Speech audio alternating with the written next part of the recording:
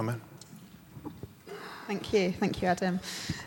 So for those of you who don't know me, I know that there's lots of new people over the last few weeks. So my name's Jo, and as Adam said, and together with my husband Mike, who you might have met on the door on the way in, we have the privilege of leading the South Shields site of Life Vineyard Church, which is amazing. Apologies if my voice is a little bit croaky today. I've been fighting off a cold, but I've been on the throat lozenges as we've been worshipping, so hopefully you can hear me okay.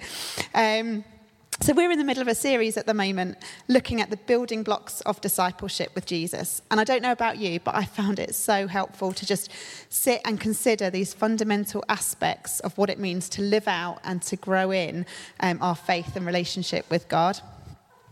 We've looked at the importance of prayer, and we've looked at talking and communicating with God. And last week, Palumi challenged us that we need to nurture and grow and mature our faith through our reading and our understanding of the truths of the Bible, not just for ourselves, but so that we will act on these promises as ambassadors, as kings, as priests to reign on earth. So that we don't just know Scripture up here in our heads, but that we do Scripture, that we obey and we follow his word and direction. That we will live our lives as God, our Creator, intended us to do. And that's where our talk's going to pick up today as we look at mission, at what it means to go for God. So I'm just going to pray as well, because we can't get enough prayer, can we? But Lord, I thank you. I thank you for the message that you've put on my heart. I thank you that you are an active God. I thank you, Lord, that you have, as we were just praying for growth in this church, you've got plans for growth of your kingdom, Lord, here in Wallsend and right across the northeast. And Lord, we just pray that you would take these words now and you would just help them to take root in our hearts, Lord, that we would be open to what you're saying this morning. Amen. So firstly, I want us to think about this word go. What does it mean? When you hear it, what do you think about? What do you feel?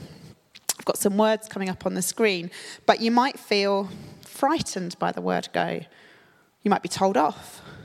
You might feel trusted or unsure or anxious. Maybe you feel excited, but you might feel rejected. You might feel chosen. You might feel you have to leave somewhere or move on.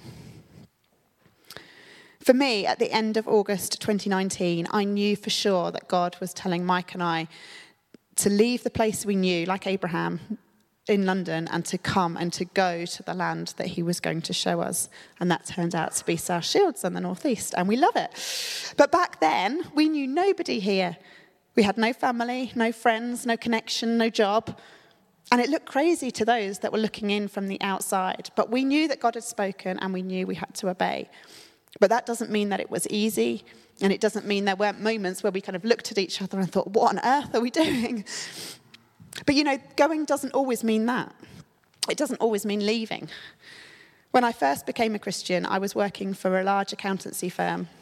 And I was doing marketing and business development, thankfully nowhere near the numbers. And I was working in the private equity sector. And don't mishear me, this isn't a judgment on the sector or anybody that's working in it. But for me, when I became a Christian, God was breaking my heart for the poor, for the oppressed, for the rejected, for the outcast. And I didn't really like the idea that my job was, in essence, making rich people richer. That's how I saw it at the time. And so I wanted to leave. And I asked God if I could leave. And he said, no. No, you are to stay. There's work for you to do here. So I stayed, at least until those assignments had finished, and then he did release me into a new role. And I did my job at the accountancy firm, and I also got involved in the Christian fellowship there and helped to make it more kind of evangelistic and outward-facing. But I also grew some deep friendships with the people that I worked with, and there were a couple of colleagues in particular who were going through some really, really tough times while I was there, and I was able to love them, to listen to them, like intentionally to do that, because I felt this is what God's asked me to do, to ask questions, and I guess really just to care and to love them. In doing that, that gave me opportunities to pray with them and to speak the truth of Jesus into their lives in a really sensitive way. I remember one lunchtime, I was in the canteen, we were buying lunch, and I just felt, on the way back to my desk, I was with my friend, and I just felt the Holy Spirit nudge me and offer to pray with her, which I was really nervous to do, but I did, and she was so grateful and really appreciated the prayer. So my point is that going is not so much about leaving, where we are or about the size of the move that we make, but it's about stepping out in obedience to what God's asking us to do, to make ourselves available and willing for him to use. Are we willing to sacrifice our credibility, our status, our wealth, our time, our convenience for his purposes? So now that we've got an idea of what it means to go, I want us to look really at why this is an important building block in our discipleship as we follow Jesus. Being a follower of Jesus, firstly, means that we've got a greater purpose than simply to live a fulfilled and happy life. As Palumi so wonderfully explained last week, we are kings and priests in God's kingdom.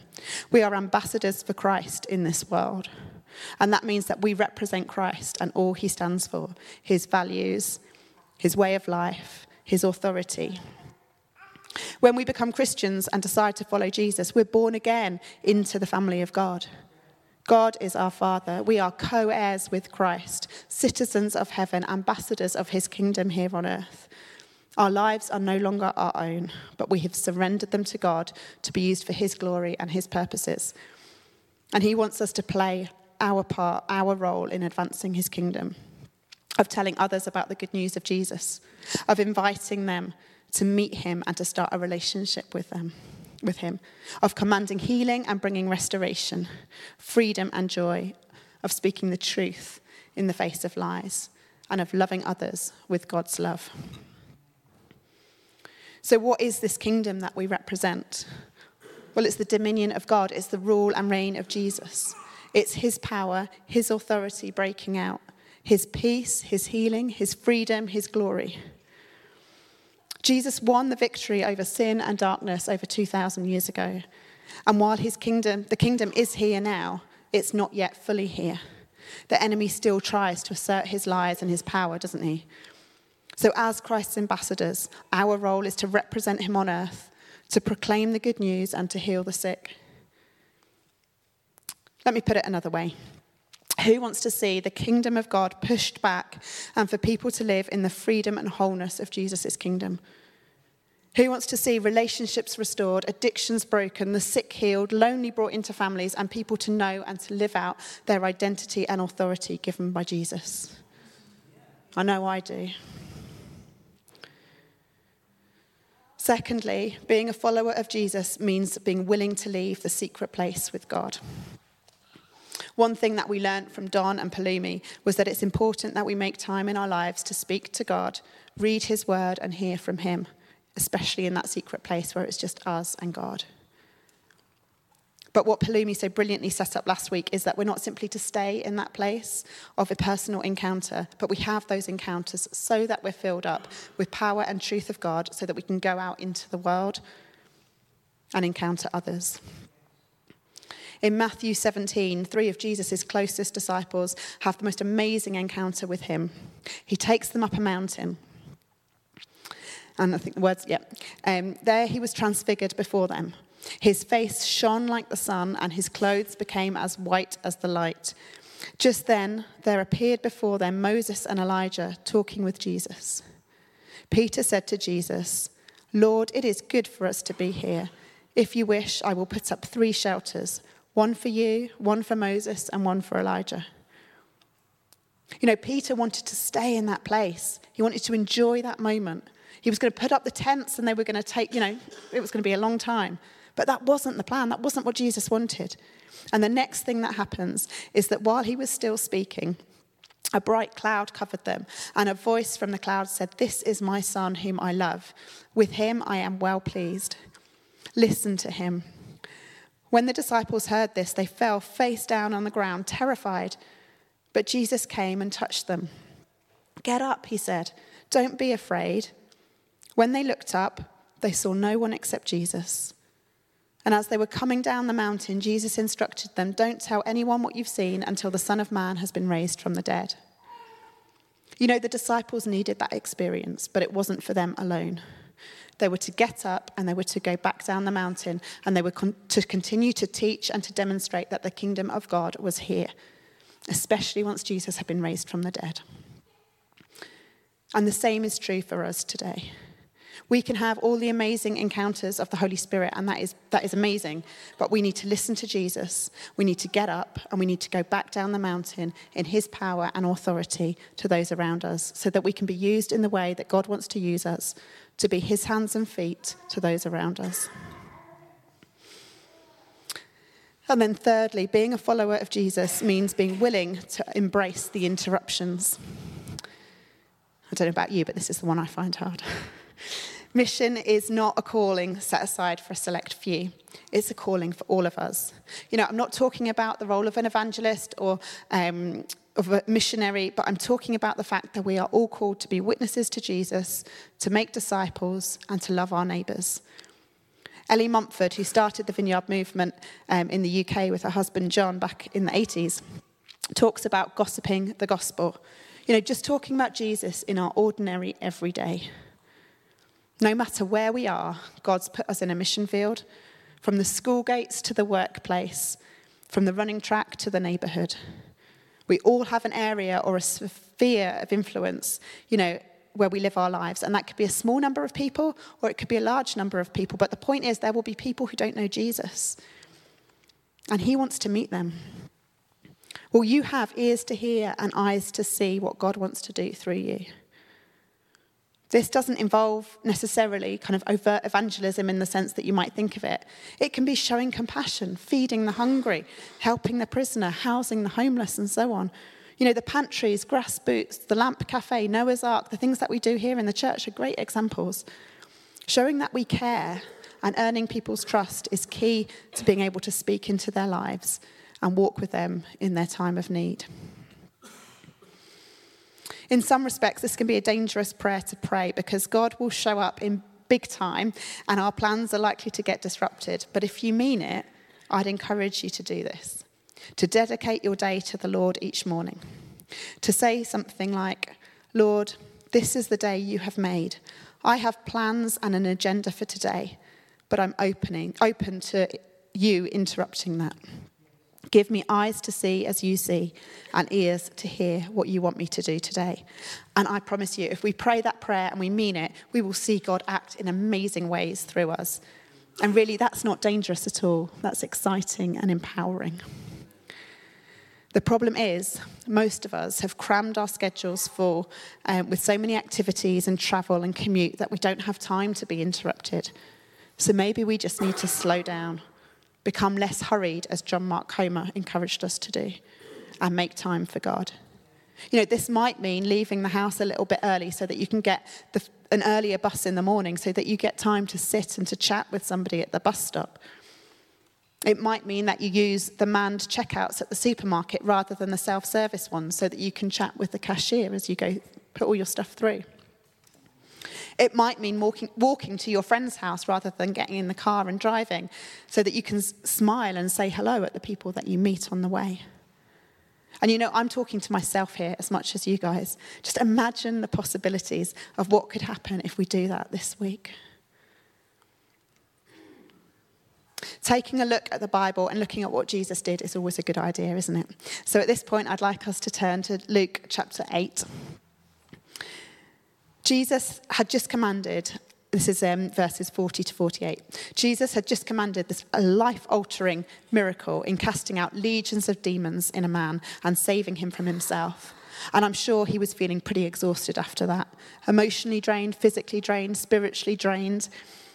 And he barely had time for a rest because as we read from verse 40, now when Jesus returned, this is straight after this has happened, a crowd welcomed him, for they were expecting him.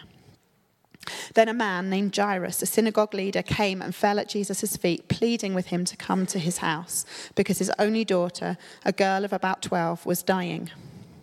Now, Jairus was a synagogue leader. He was an important man, and the custom and the culture of that time would have said that Jesus should follow him. But what happens next is really interesting.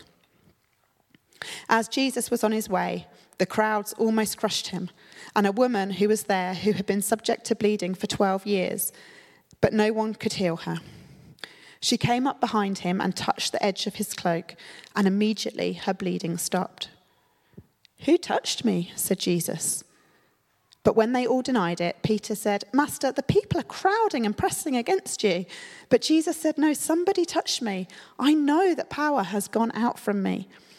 Then the woman, seeing that she could not go unnoticed, came trembling and fell at his feet. In the presence of all the people, she told why she had touched him and how she had been instantly healed. And then he said to her, "Daughter, your faith has healed you. Go in peace." Jesus was interrupted again. While on his way to Jairus' house, somebody touched his cloak. Now there was a huge crowd, and most likely everybody would have been jostling for position to get close to Jesus to hear what he was going to say. But it was more than that. Jesus had felt power leave him. He knew someone was being healed. And while the custom, as I said, would have been that he should have just carried on to the synagogue ruler's house, Jesus stopped. And he took time to search the crowds for that person who'd touched him. And when she came forward, it was in stark contrast to the elite status of Jairus. She was a woman, she was an outcast, and she wasn't even welcome in the synagogue where Jairus would have ruled because of her bleeding. And then Jesus took time to speak gently to her and personally to her. You know, I imagine in that moment, all the hustle and bustle of the crowds would have just faded away. And it was just her and Jesus. Him taking her hand and speaking tenderly to her, accepting her, loving her. And then suddenly, bam, the crowds would have been back and somebody from Jairus' house would have run over in a panic and the words would be tumbling out all over each other as he tells Jairus and Jesus that the little girl has died. What if Jesus hadn't have stopped for that woman? Would the little girl still be alive? But Jesus was unfazed and continued to Jairus' house, whereupon he did heal the girl. And you know, what we learn from this, from Jesus, is that interruptions are to be welcomed and not avoided. The goal isn't so much the end of the journey, but it's the journey itself, as somebody once said. So let's commit our day to God, and let's listen for the interruptions, for the nudge of the Holy Spirit, of who he wants us to stop for and what he wants us to do. And then fourth and finally, being a follower of Jesus means we help to bring in the harvest. When Jesus sent out and gave his authority to his disciples, not just the 12, but the 72 others, Luke tells us in chapter 10, he told them, "The harvest is plentiful, but the workers are few. Ask the Lord of the harvest, therefore, to send out workers into his harvest field. Go, I am sending you out like lambs among wolves." And the first thing I want to note here is that Jesus sent out 72. He sent them out together. They are workers together. You know, if Mike and I hadn't have received the welcome that we did when we moved up from you guys, we might not be doing the things that we're doing now. None of us can do this on our own. Mission isn't an individual thing. We need to get alongside each other, encourage each other, support each other, pray for each other. If you're not in a team, or you're not volunteering in one of the projects, or you're not part of a life group, I'd really encourage you to do so. We go by participating, by getting involved, and by supporting each other. As his ambassadors and his witnesses, we are to testify to Jesus. We're to glorify him with our actions and invite others to meet him. Will we do this? You know, we have the hope of the world. Do you know that? The hope of the world living in us. And we have a choice.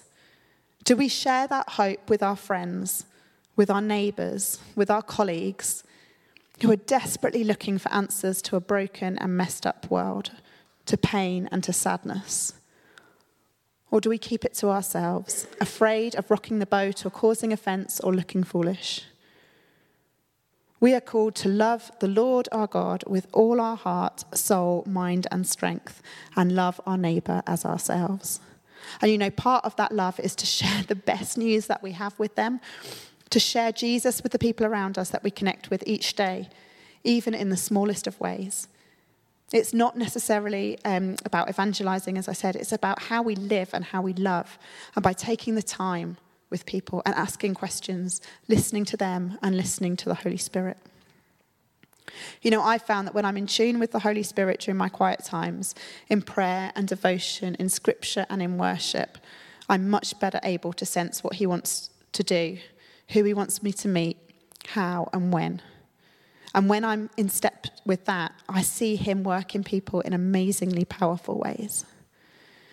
You know, Mike and I, we've got a friend, and she's adamant that she's an atheist, and we've not been able to have loads of conversations about faith, but she was having difficulties at home. And one day she came over and we were just talking with her about it, and she shared some of her pain. And Mike felt that nudge of the Holy Spirit that you can't kind of like ignore, telling him to pray, offer to pray with her. And he said, you know, look, I know that you don't believe in God, but we do. And I really believe that he sees your pain and he wants to meet you in it. Would you mind if we pray for you? And to our surprise, maybe not, shouldn't have been a surprise, but she said yes. And we got to pray with her. And, you know, she met God in that moment and tears fell from her face. Now, I'm not saying that she became a follower of Jesus from that point, but I do believe that God used us to bless her in her times of difficulty. And she said afterwards that she can see something different in us because of our faith. It's about loving people and living our lives with Jesus. We don't know how he'll use that moment or other moments like it, but, you know, we say yes, don't we? We say yes and we play our part. And sometimes stepping out of our comfort zone is difficult, but we step out of it so that we can see the Holy Spirit show up. We learn to trust him more. You know, last weekend, a group of us from South Shields site, we were out on the streets of South Shields giving out free chocolate as a token of God's love to people in the town that we were meeting. And there was a group that we were kind of out in 3 different groups, but one of the groups met a lady who was out shopping for some medicine. Her husband had just come out of hospital. He was housebound. She was really lonely, and she really appreciated being stopped and kind of just having a chat with the guys. And they offered to pray with her, and she accepted. So not only did she get to go away with a free bar of chocolate to enjoy later, but she went away knowing that people cared, that God cared, and she was blessed by that. And it can feel scary sometimes, can't it, to step out of our comfort zone. I'm not saying this is easy, but honestly, with the Holy Spirit with us, we don't need to worry. We don't need to be afraid, for the Lord our God is with us. He will guide us as to who we speak with, what we say, and when. Mission will help us to grow in our trust and our dependency on God. It helps us to grow in our spiritual gifts, and it helps us to discern God's voice. It helps us to see the kingdom expand and the people around us to find the hope and love of Jesus. So I'm just going to come into land. Perhaps the band want to just come back up. But as Christians, we're called to be Christ's witnesses. We're called to love our neighbours and point them to him. And we do this out of the authority and identity as ambassadors for Christ, as his hands and feet.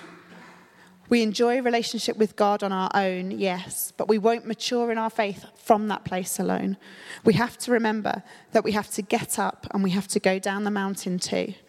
We have to go out from that place of intimacy where we're filled with the power and be sensitive to his voice. We have to be ready for the interruptions to our planned schedules. The harvest is here. People are seeking Jesus, even if they don't know it. And we get to be the ones who point to him, who shine his light and bring his hope, extending God's kingdom in the lives of those around us. And as we go, we get to take God's own Spirit with us. We see him work in the most incredible and faith-building ways.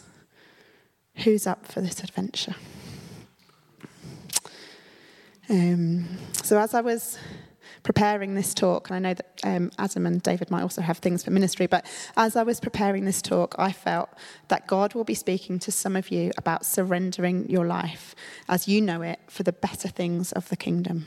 And this isn't about guilting anybody into anything today, far from it, but I feel that perhaps there are 1 or 2 of you here who know God's been speaking to you about this, that you've not wanted to let go of control or plans that you've put in place or finances.